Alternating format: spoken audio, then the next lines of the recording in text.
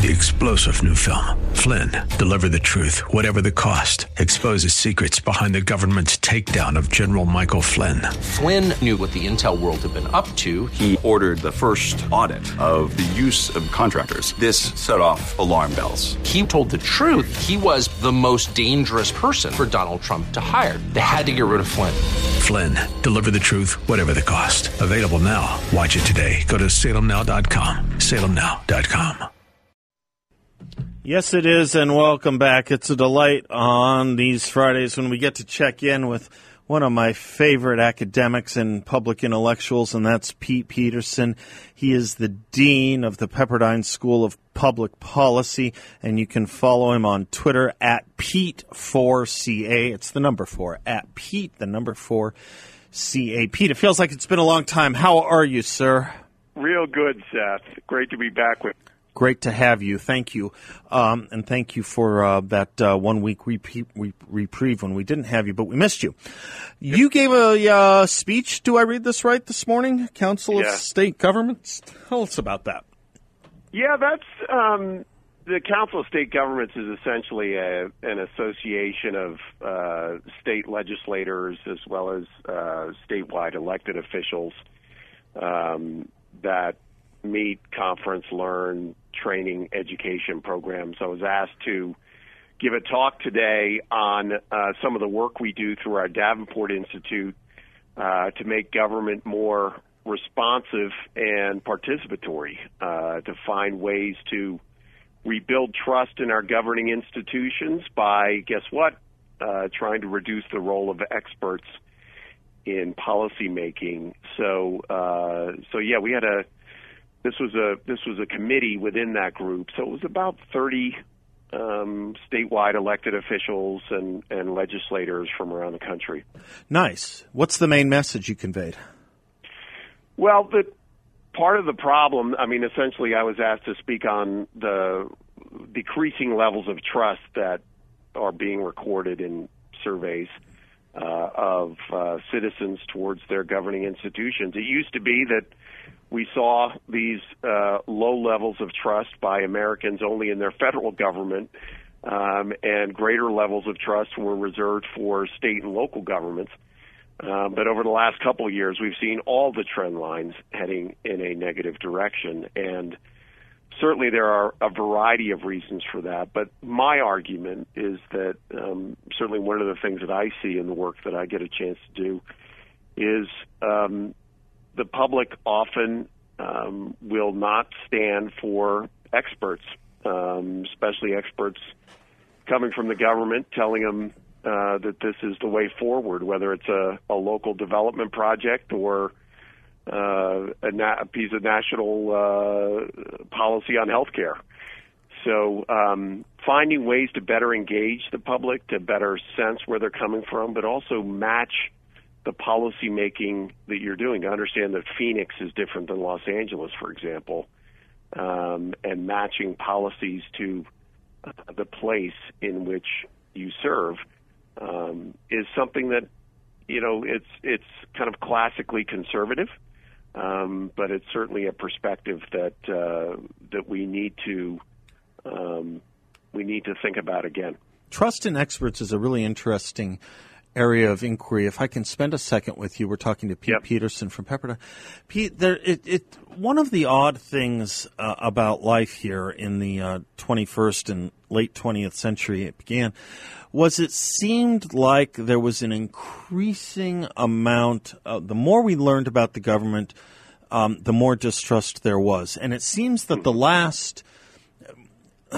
So we looked under the hood and we didn't like what we found, but is I guess the short way to put it. But the last year and a half brought a whole new level to cynicism, didn't it? In a way, some liberal writers have been pointing this out. Actually, they've come around to where we were a year ago, but they've come around to the point that maybe science itself has taken a huge hit over the past year, and maybe science caused the problem that so many of our progressives thought was designed to solve. Yeah, well, there's been some really good writing on this. You're right to point out some of the folks, especially opinion writers on the left. I'm just about finished with a book by Martin Gurry called Revolt of the Public. Gurry is a former CIA analyst, and his hypothesis is really with the Internet, the ability to do your own research at a scale and scope that is vastly more powerful for the average person today than it was 5 years ago, much less 15 or 20 years ago, is that people are actually finding out that the experts that are making certain pronouncements are either A, politically motivated, or B, speaking from a type of expertise that's so narrow that it's not actually relevant to the policies being made. Of course, we've seen this so often in the response to COVID and the pandemic, but we've seen it in a variety of different places, climate science and other areas as well, where it's just been made manifestly apparent to Americans in particular that the experts are either politically motivated or, again, they're speaking from one's narrow experience that may not have relevance to a broad-based public policy. Don't you find it interesting, Pete?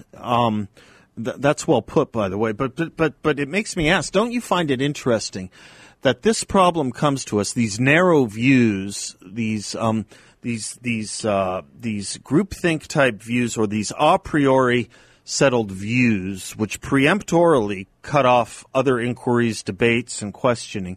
Isn't it kind of interesting that canceling and censorship is at its apex when this is going on, and when we're learning again and again and again what happens when you don't take dissenting ideas seriously, or at least give them a chance to air themselves out? Because it's turning out more often than not, at least over the past year and a half, we're learning with regard to the virus that the dissenting views were more right than the conventional.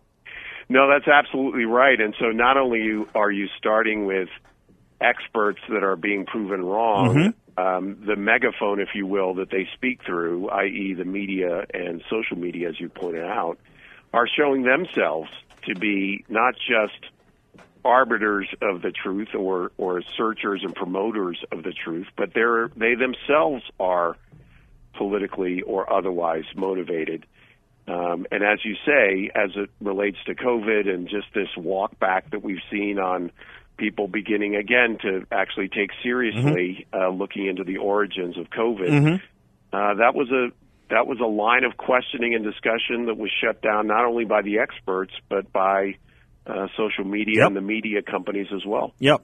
And that also includes discussion about costs of shutdowns, cost of ancillary medical issues, masks, which the evidence, I mean, it's not exactly pouring in, but the evidence keeps coming that, as I say, it turns out the dissenting views might have been the more correct views, or at least look more correct than the conventional views. So even these experts, supposedly touted experts in science who we're supposed to listen to and brook no dissent with, tolerate no dissent from, it creates its own kind of progressive arrogance, doesn't it? To the point where then we see someone like Anthony Fauci, who I think is the poster boy for this, or patient zero maybe, in a sense of groupthink in the 21st century, Pete, when he said, if you disagree with me, you disagree with science. Disagree with science. No, you're absolutely right. What is this, the Sun King? Is this I am the state all over again? I know. That's exactly what I thought of when I first saw that clip, and you're absolutely right. And I think over time, one of the things that's going to happen in the months and years ahead is we are finally going to count those costs. That when President Trump said way back when, we don't want the cure to be worse than the disease, and he just got shouted down and laughed off, that anybody would think that there's any other metric out there for evaluating public health other than stopping the spread, that maybe that there were some costs to be borne, actual public health costs to be borne by taking the courses that we did. And I'm afraid that we're only just beginning to see what those are about. Yeah, I think that's right too, Pete. I want to talk to you a little bit more about that, and I want to talk to you a little bit about what we learned or saw this week, because there's all kinds of experts that we defer to, and if there were a series of experts we heard from this week, it puts us in an uncomfortable place in some respects, but they were military leadership. You had, I don't know if you were following some of these hearings with the head of naval operations and the Joint Chiefs of Staff, and we're now talking like it's 1993 again about white rage. Can we pick up on some of what those experts are saying about this very tender issue when we come back? Absolutely. Thanks, Pete. I appreciate it. We're talking to Pete Peterson. He is, of course, the dean at the Pepperdine School of Public Policy. I have to say, if you're going to look for a graduate, if you're going to look for a degree in graduate coursework and trying to improve our society, there is only really one school, and that is Pepperdine. And their website, which is why we partner with them, and their website, of course, is publicpolicy.pepperdine.edu. I mean, you just get the best of scholarship there. I am Seth Leibson, and we will be right back.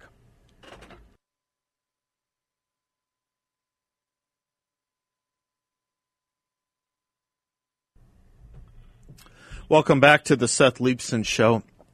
Our guest, Pete Peterson, dean at the Pepperdine School of Public Policy, what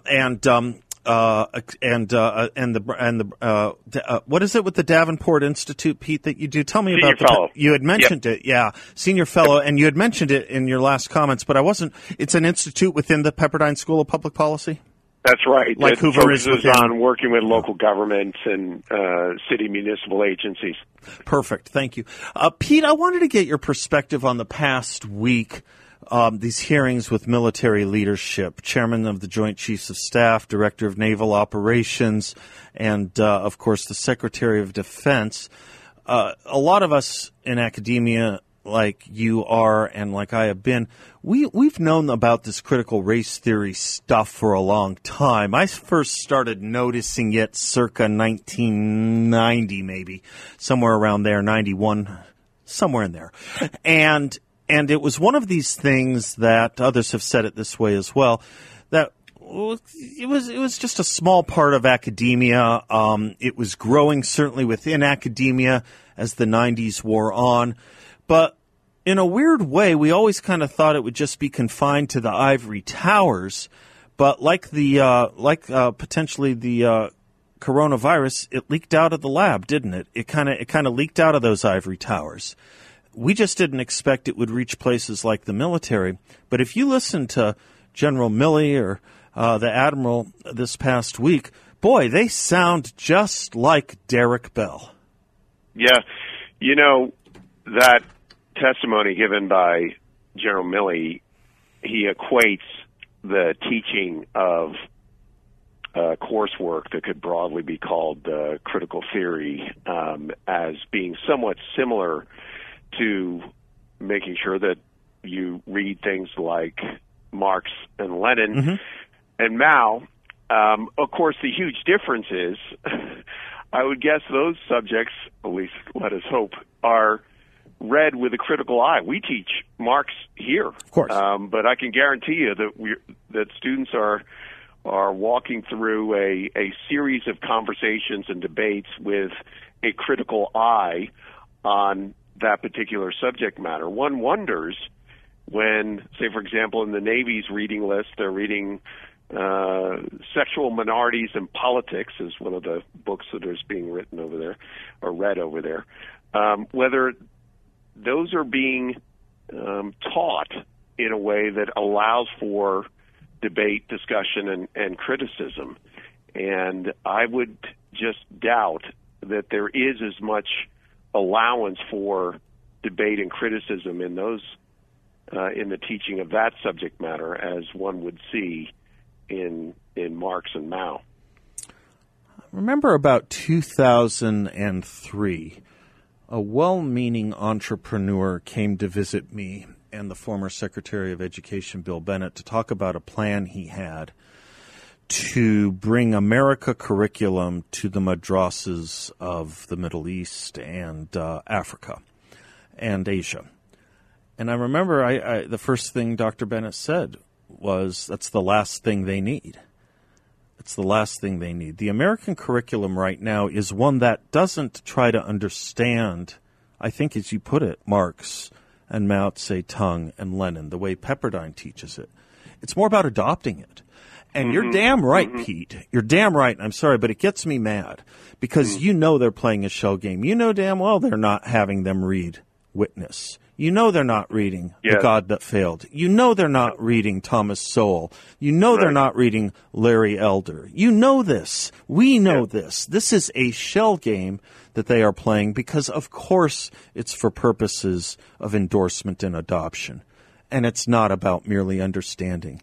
And I think the tale was told, frankly, when the chairman of the Joint Chiefs said that I'm reading Mao Zedong, Karl Marx, and Lenin because I think it's important that we train and we understand and we want to understand what it is that we're defending, that we are accusing the United States military and our non-commissioned officers of being woke. No, I just want them to have a situational understanding about the country for which we are here to defend. My God, Pete! Mao Zedong and Karl Marx and Lenin can teach our military why to defend the United States? Yeah, and I guess just to take it a step further, when he also argued that, I'm reading these books and resources coming out of critical theory as a way of understanding white rage. That's right.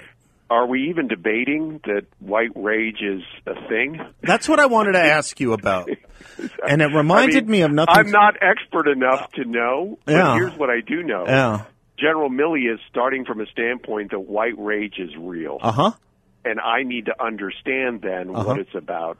And these books and resources and classes coming out of critical theory are going to help me understand why white rage is real. Well, there's something missing from that, which is an initial critique and discussion and debate to even ask, is this actually a real concept? Right.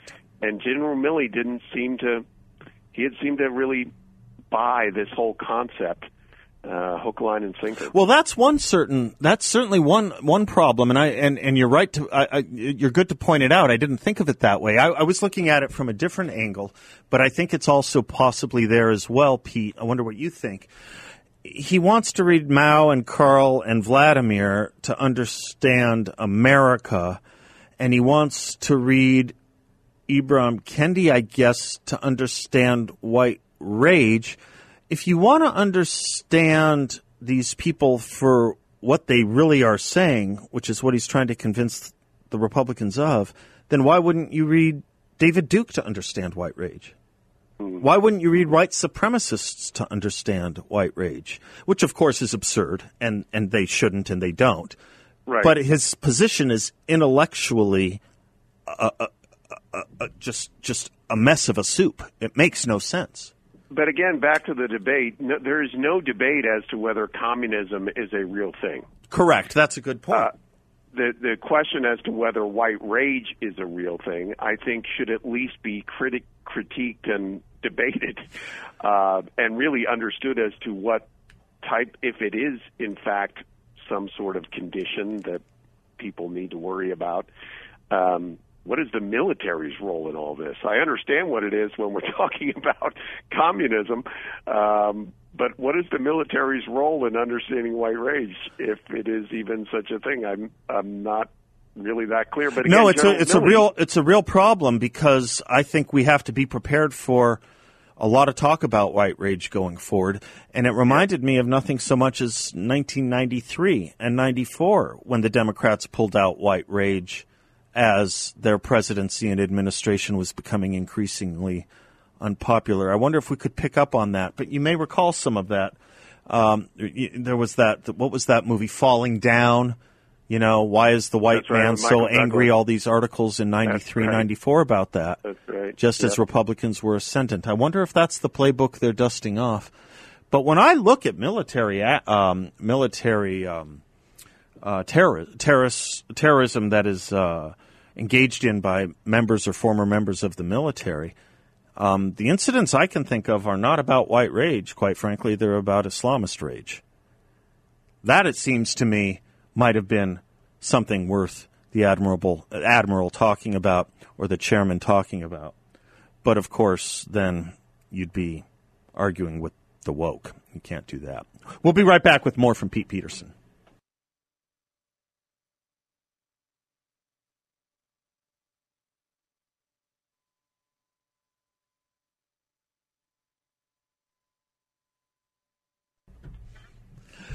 Welcome back to the Seth Leibson Show. Delighted to have Pete Peterson staying with us. He is the dean at the Pepperdine School of Public Policy. Pete, you raised a really good question, which is this issue that the chairman of the Joint Chiefs of Staff brought up this week, white rage, trying to understand it.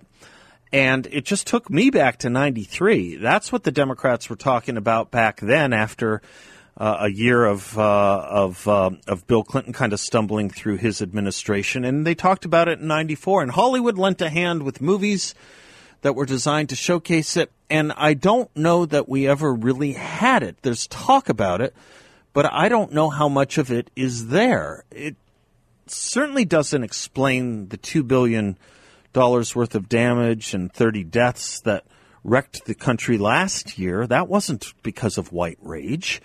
And I certainly haven't seen examples of it here, but I do notice that Nancy Pelosi is trying to attach that label to the January 6th riot and make it all of a piece. It's worrisome. General Milley did as well. Yes. General Milley did in his right. testimony. He went right from speaking about wanting to know about white rage, just saying, I want to know why, he said thousands, of people attacked the Capitol, which was essentially saying that the attack on the Capitol was based on this rather amorphous concept called white rage. And so the racialization of that term, we all understand that rage is a real thing, but the racialization of it, I just don't think is helpful for the broader public square. Because it's difficult to define if somebody who happens to be white is angry about something, then all of a sudden they are put in a different category. There's no real way to address it, right? So if it's some sort of psychological condition, there's no way that I understand or know of to address it specifically. It's a label that's meant, frankly, to discount opposition. It's an awfully racist label because it does the work of the group libel by scapegoat, doesn't it, Pete? I mean, to say that rage comes from race, right? And does that explain that I'm in the same what? I'm in the same group of Jeffrey Dahmer or Mother Teresa? Which one? Right, and so if the Tea Party, for example, is protesting, national health care, is that ipso facto white rage, or just somebody who happens to be white actually has a legitimate protest against a piece of public policy, right? So you're essentially discounting, for the purposes of political gain and power, let's just be frank about it, using a term like that to attach to anyone who happens to be white and is protesting or arguing against a particular public policy. Now, this is not to say that what went down on January 6th, that those involved should not be prosecuted, as they are. That is all happening. But again, I don't even know why white rage, if that is some sort of real condition, is even helpful for us to understand what happened on January 6th. Yeah, that's a really good point. I don't even know that it... I mean, even if we said, okay, white rage, and we had, all the psychiatrists and Anthony Fauci say it was due to... okay, right. Where do we go from there? Yeah. That's a very good point. No, I don't know what your views on it are. I've looked as much as I possibly can, and I haven't found a theme to that pudding of January 6th. I saw a ragtag bunch of misled and misdirected people storming a Capitol building with intentions that were, to me, totally discombobulated, unclear, and self-contradictory. That's what I saw. And they should be arrested, and they should be processed, and that should be the end of it. I don't know what more there is to say about it, but it certainly wasn't what took place last summer. Yeah, and unless and until there is some sort of understanding of coordinated effort or some broader themes, I think the word discombobulated is very appropriate to understanding or trying to grasp what happened on January 6th. Yeah, sometimes an anarchist mob is just that, right? Sometimes an anarchist mob is just You had one of my favorite people on the campus the other day, and that is someone who speaks probably more smartly about this than anyone I can think of, and that was Glenn Loury. I wonder if on the other side of this break you might tell us a little bit about what he said. Absolutely. I would love that. I would love that. He's a hero of mine. Pete Peterson, you're a hero of mine too, and I appreciate you staying with us. We'll be right back with a little more from Pete Peterson telling us about Glenn Loury.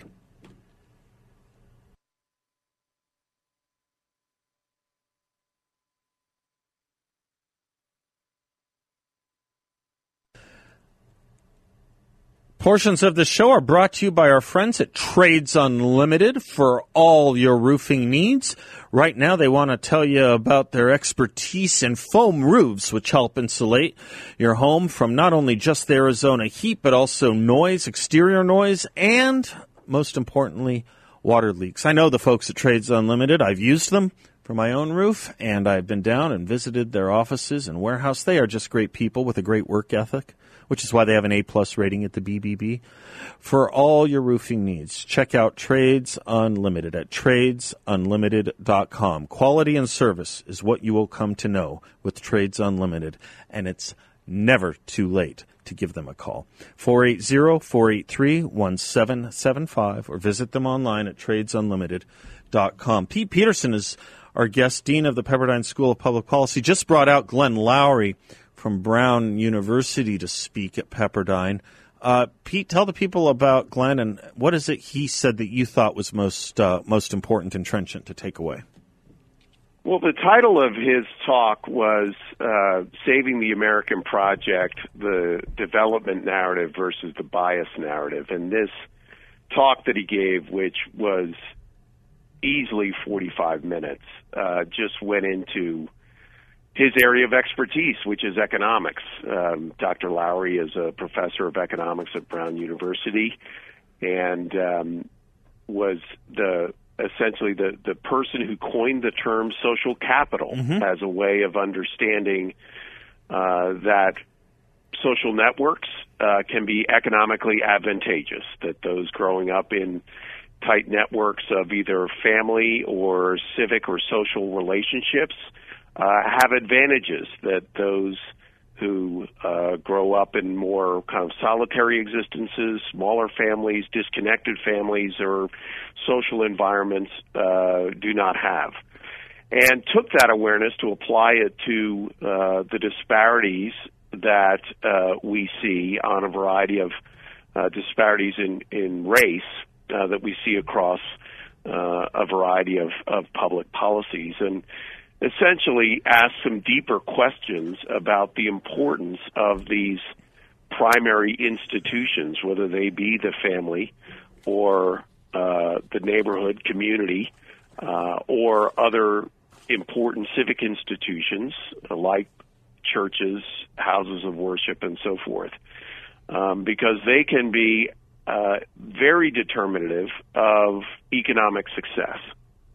And it's a lens that obviously Dr. Loury is not only expert in, but he is also, I think, speaking about a set of issues or a way of understanding public policy and race that we're not hearing a lot about, because essentially the equity lens states that ipso facto, if there is a difference in performance by racial categories, that is ipso facto racism, without asking second, third level questions about are there other reasons for that other than the creation of the policy or the school system or the other factors that might be at play. Those second and third looks are really are really key here, because I sometimes feel, I don't know if you get this sense from Glenn, I sometimes feel that Glenn Loury is a depressed man pushing a rock. What was the myth? Sisyphus? Pushing the rock up the hill that keeps rolling back on him. Because every time he seems to get a foothold into economic and social commentary about what social capital can do at its greatest, he's running against a community, both academic and in his own in his own cohort, anthropological cohort, I guess is the way to put it, that is saying no. It's all explained by systematic racism, and Glenn Loury doesn't believe that even exists. He's got a big task in front of him. I mean, I think he's the right one. I think it's the right task. I think it's the right way. But you gotta sometimes feel a little empathy for him, don't you? No, sympathy. I mean he is someone, and I don't think I'm disclosing confidences. My wife and I took he and his wife Luan out to dinner afterwards, and he actually had this answer. The video is up on the Pepperdine School of Public Policy's YouTube page. Oh, good. It's up now to almost 10,000 views, so good, definitely it's going viral. But he said, I'm in my early 70s, and I am committed to this come hell or high water. Good. I mean, he's essentially come to a place in his own life that the particular popular success or failure of the arguments that he's making are not as important as his belief in them. And that is quite an example to all of us.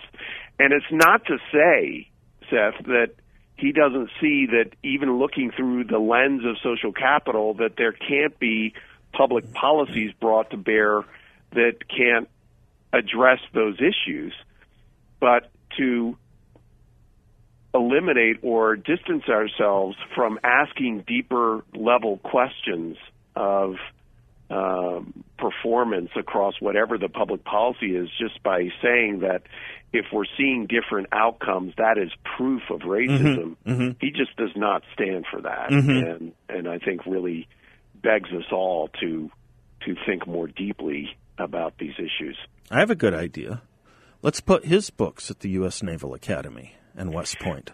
It's so funny you say that. When we got to the Q&A section, I raised this question about critical theory and what's being taught in academia, and he had this great line about, hey, if you really have to, you can put Ibram Kendi on the reading list, but you better put my book and Thomas Sowell and others on that reading list as well, and teach it critically, right? Because that's, again, back to that thing. It's not just having those books on your reading list. It's, are we teaching these critically as we would any other subject or not? Exactly right, Pete. All we're asking is that Marxism doesn't become the dominant theme of pedagogy at the U.S. military. That's all we're asking. It doesn't seem to be a lot. Brother, you're the best. I love catching up with you. I hope you have a really great weekend. You too, man. All right, Pete Peterson, Dean of the Pepperdine School of Public Policy. I'm Seth Leibson. We'll be right back.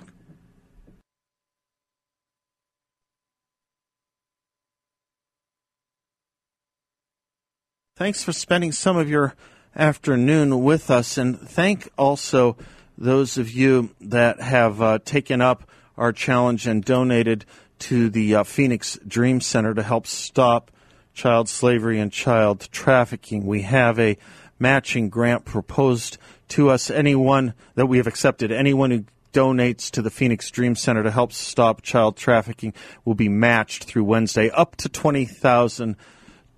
Just go to 960thepatriot.com and click the Stop Traffic Walk banner in the upper left. Stop Traffic banner in the upper left is where you want to go to make your donation. And thank you to those of you who have told me throughout the show that you have donated. Bill, I'm in the mood for this. It's the week I'm in the mood for it. Can I have Ronald Reagan? Can we close with some Reagan, please? When I first suggested the danger of government control inherent in so many federal handouts, there were people who denied vehemently that any such thing could ever take place. And yet, before too long, the same people were saying, what's wrong with government control? And in the recent days, we've heard representatives in the higher echelons of government ask us, well, are you afraid of your own government? Well, to tell you the truth, I am. And all of us should be.